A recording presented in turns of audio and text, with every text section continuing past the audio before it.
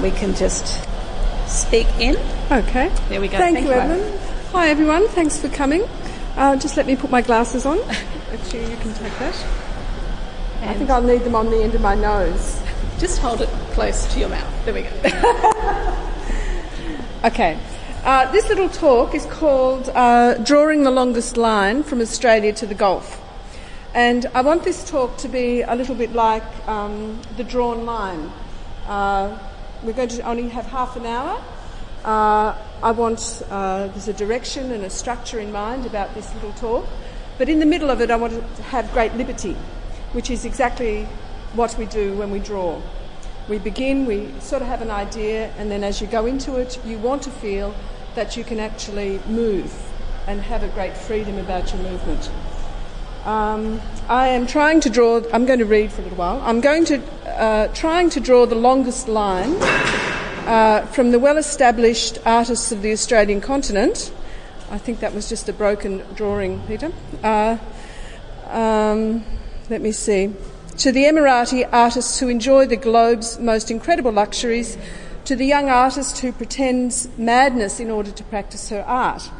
Now, I've been very, very lucky in being able to move across the globe, actually, to look at this particular set of works by really well-established Australian artists, to moving to the Gulf region, Bahrain, Dubai and Abu Dhabi, and to have a little bit of a look at what's happening on the grassroots level there, to travelling through China up into Tibet to have a little bit of a look at what's happening there.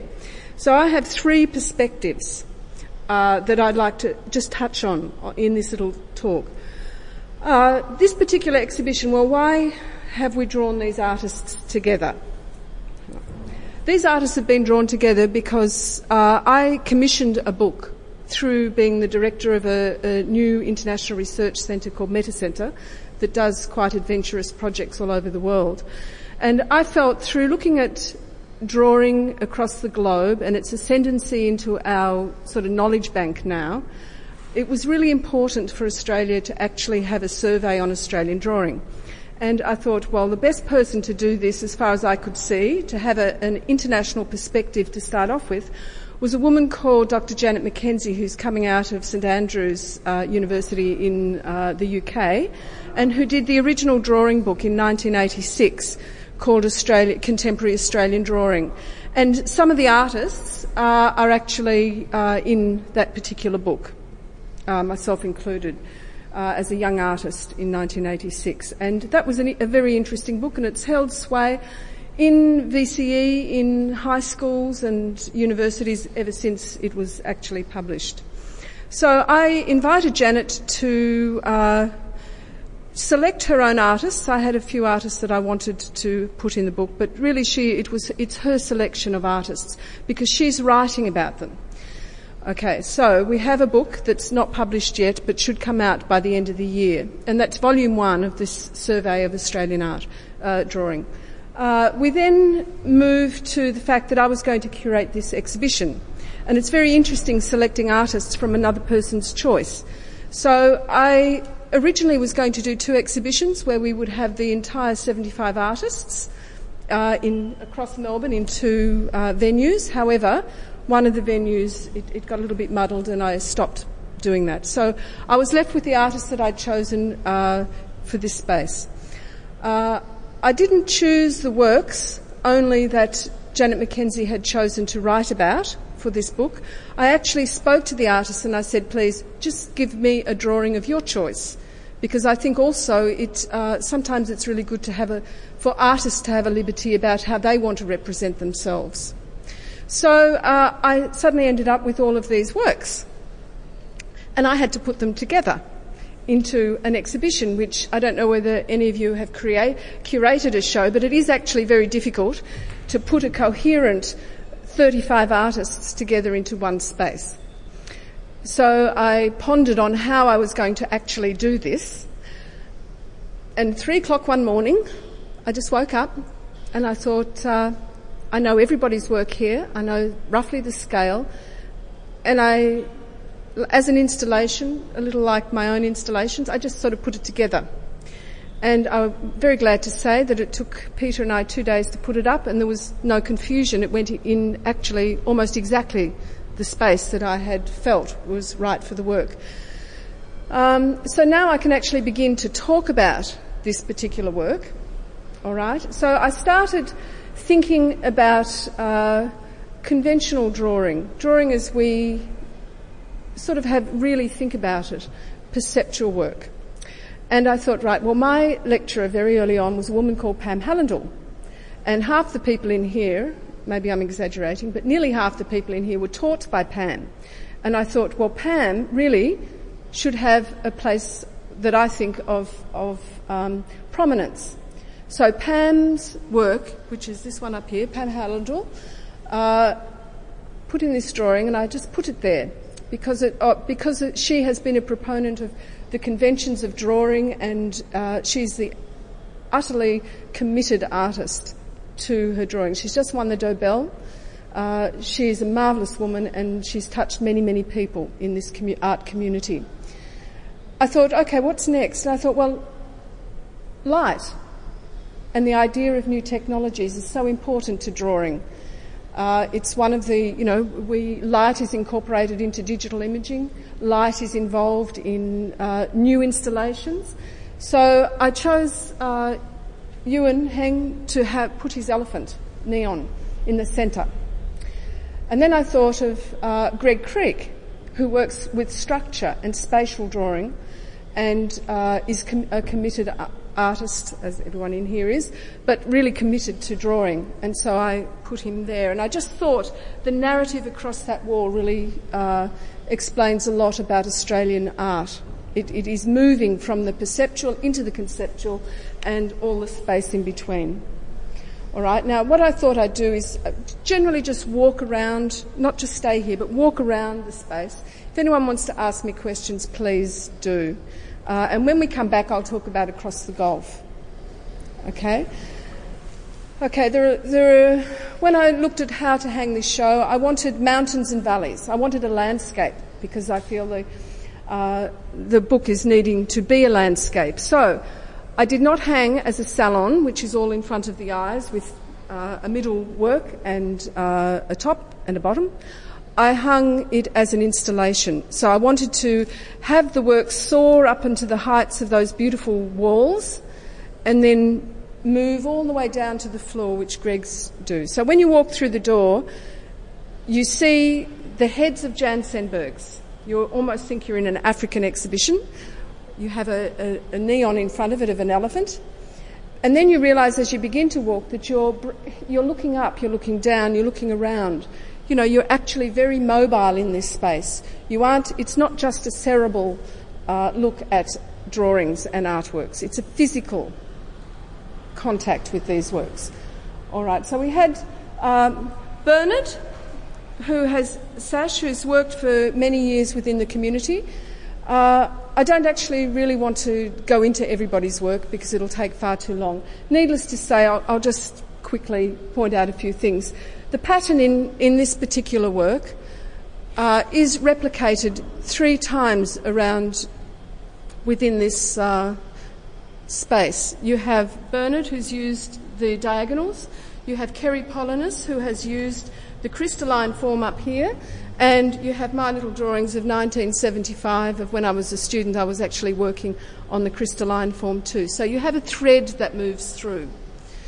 Okay, you have the figuration. You have the idea of the portrait, which we have in Ginny's work, Ginny Grayson, and also Pam Hallandall's.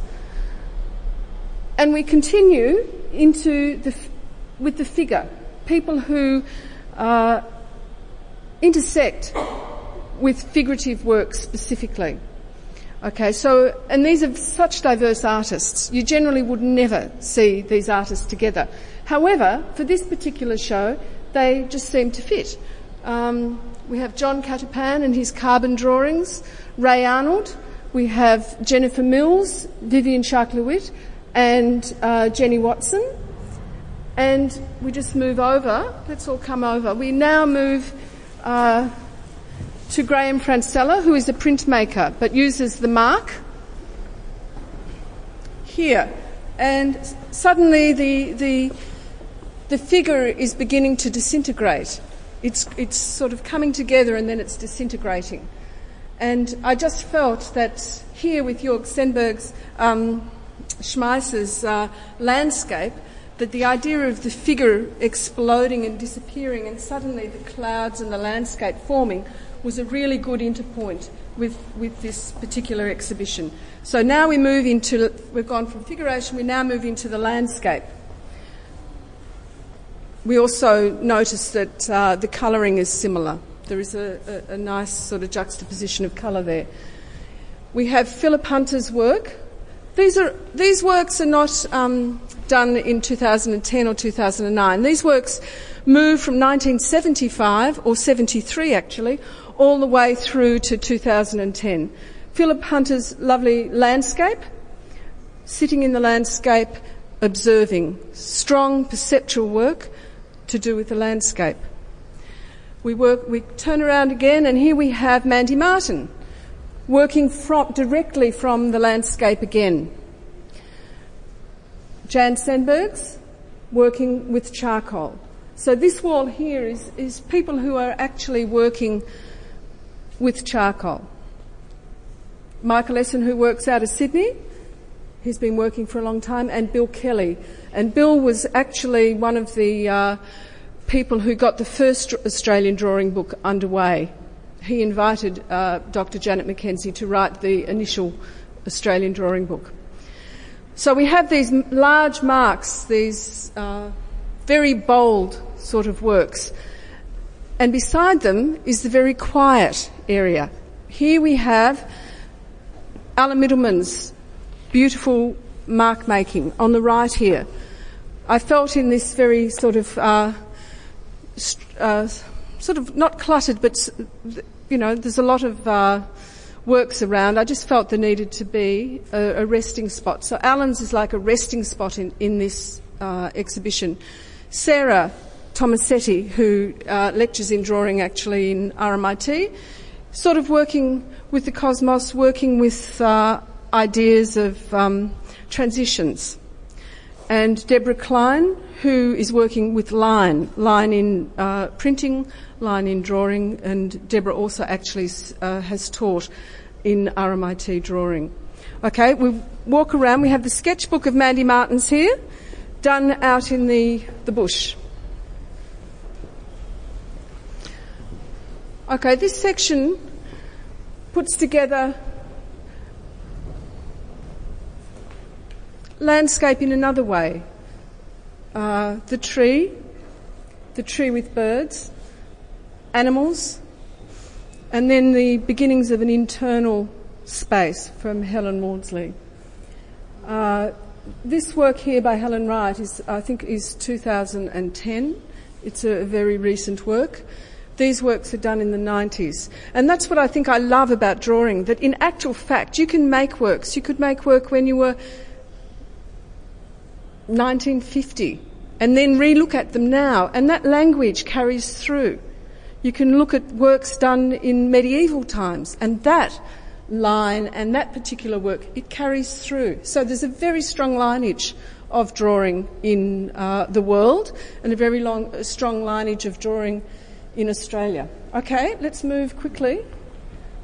The reason I put these little works in, which are just from a notebook that I did in 1975, it shows you a sort of a transition from the figurative, which is the little crystalline vase, into the pattern and into refraction.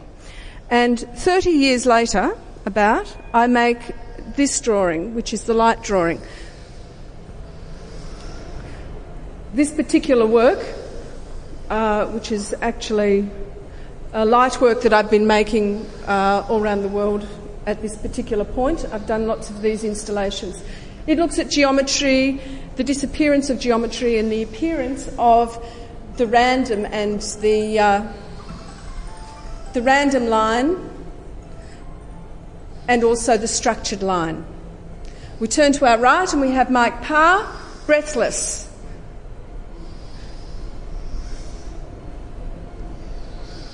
The video speaks for itself. It has a strong sound, an audio component, and it faces the still, direct staring portrait of Godwin Bradbeers. Now, Godwin is using a conventional way of drawing, his own. He's worked at this particular form of drawing for many years. However, recently, actually through an exhibition that he and I had called Lux in Tenebris Lucet, which is light coming out of the darkness, he began to use this projected light upon the drawings, which is why it's in this room here of projections. And it's actually added another whole element to his work, and I think it's a very, very beautiful still work. So I think with this room, with Mike Parr and Godwin Bradbeer facing one another, they sit together, and yet they're so vastly different. Okay, let's quickly move out of here. Okay, and now we move to the last two walls. Hi, Luciana. We have Gosha, and Gosha has actually just been working at the Museum of Modern Art with Marina Abramovich, working on some of her drawings. She has a residency over there, and she is a performance artist, as well as the most wonderful draftswoman. Okay. As I said, I'm actually not going to talk about these works, but here is Hilaire May, and 1973. This is the work that she was making back then, and it follows very closely to her work that she is making today. So you can see some people's form of work stays exactly the same. Others move and expand into new technologies and into different things. We have Kerry Polinis, who makes very large wall drawings, and I'm very sorry that she wasn't able to make a large one here, but there was no space for it in this show.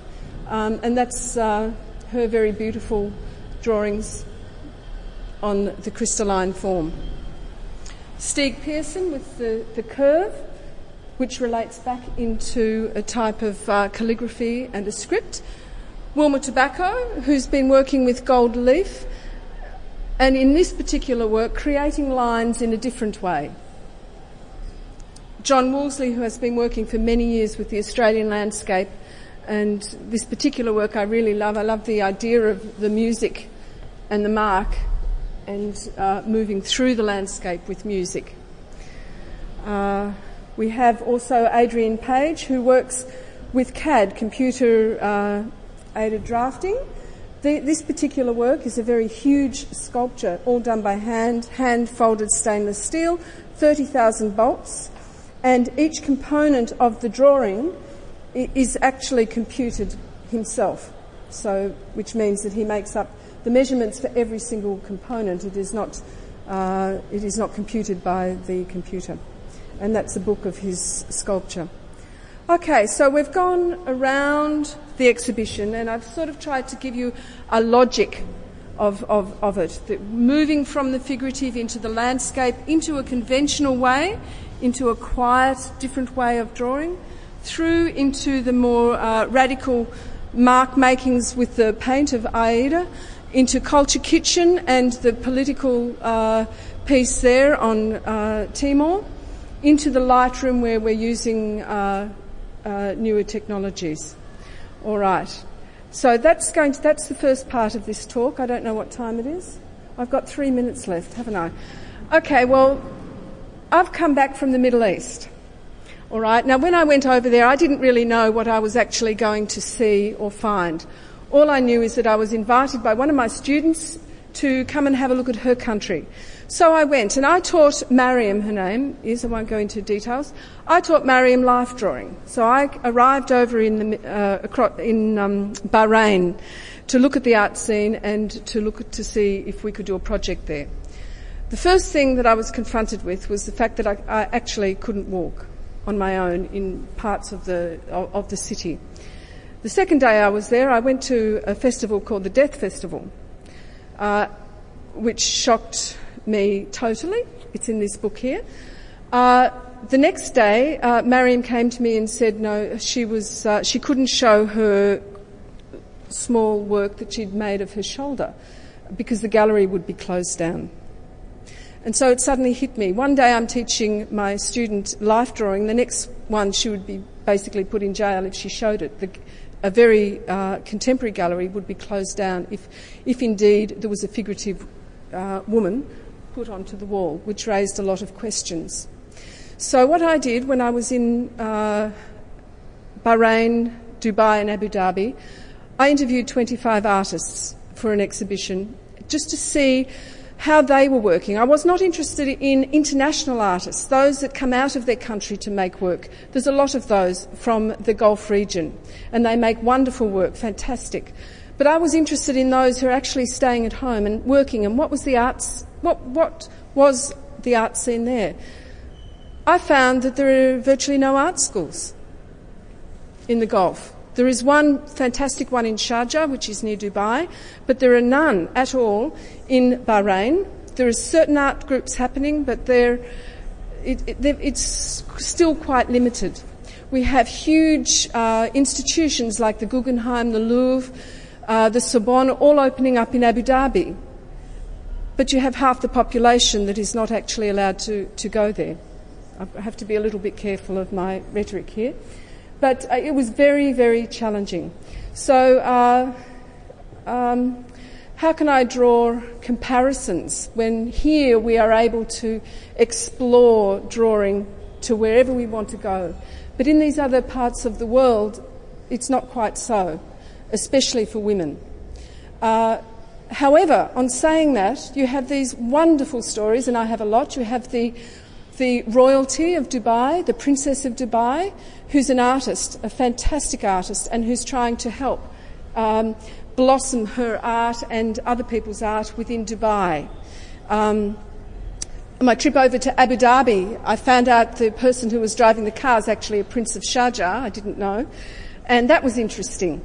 And we went to a gallery, and here is a very young artist, 23, who basically had escaped in order to come and talk to me and have an interview. And I was told that if I spoke her name or I put an interview out, it would be very likely that she would be in dire straits. So I'm not going to mention her name. Her family rang 3 times. She was 23, to see where she was while I was talking to her on this particular couch. She told me the story of how she desperately wanted to be an artist, but she had the family would not pay for her to do design, not even art. When you're talking about art in this particular region, you're talking about design and digital computing, etc. So this particular artist had no money, and the family had no money, but she wanted to be an artist. And so what she did was that she would wait. She was too embarrassed to tell anyone. She would wait till everybody left, and then she'd pick up their refuse, and then she would make her art. And she did this for 2 years, and the work is fantastic. And she had to actually pretend that she was crazy to her family and to her friends in order to practice her art. And to me that was a most wonderful challenge, because artists across the world are challenged to make art. It's very difficult to be an artist and to continue your practice.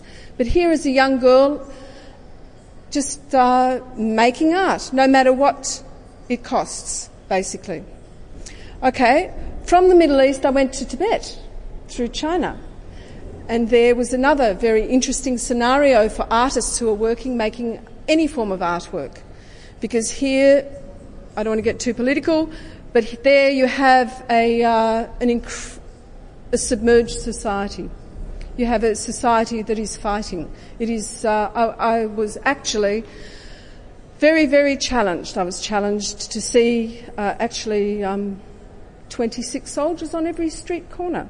I was challenged to see 40 tanks on a big train going to a little village. It was challenging. Okay, next thing. The artists that were in Tibet were strong. They were committed. Nothing would stop them working.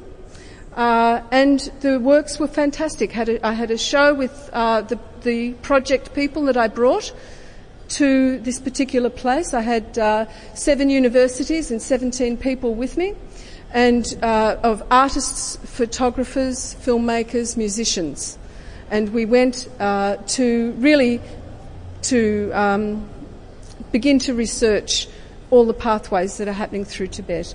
And one of the most touching parts of that was sitting at a table after the opening of this particular exhibition, and a young artist, a woman with a small baby, just sat there with tears rolling down her face, because she had been working, and here were people who were actually coming and speaking her language. And, and it was very difficult to get into that particular country. I'm actually still not sure how come we got in there, but we did, and it was a very wonderful, I don't know how many days we were there, a couple of weeks, and the artists were fantastic too. So I'd like to say a lot more about that, but I can't say a lot more about that, actually, because it's just a little bit too political. And in actual fact, in some of these regions, when you make art, it is political. If I could just step back to myself, and I'll finish on this note. With a lot of my work I do, apart from lights and everything else, I do inflatables. And my work with inflatables are 3-metre pink, fluorescent pink crosses that I write in, because I like writing about the apocalypse and the end of the world. Okay. Now here I can make a work like that, and it's a beautiful sort of object, and it's sort of interesting if you're interested in that sort of thing. But if I took that anywhere to where I just spoke about, I wouldn't be able to stand here and talk about making drawings. I'd probably be behind bars. And that's what's so interesting about art. You can actually make it. You can say things that you could never speak out your mouth, and you can actually confront issues in your work. And these artists across the world are doing just that. And it doesn't have to be political. It can be so very personal. It can be whether you wake up in the morning or whether you don't. It can be that personal. Okay, so that's why I called this talk The Longest Line, from here to there, because it covers so much. Drawing covers so much. It covers geography, and it also covers the immense sort of travelling that we do in our lifetimes as artists, and what courage you actually need and commitment you need to be an artist in today's globalised world, where the borders are blurring and everything is becoming visible. Okay, thank you.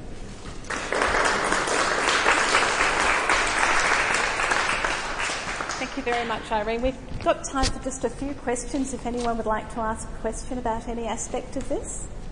Is anything anyone would like to... This is your opportunity to speak to the curator. No? Which country? Okay, across the Gulf there were 3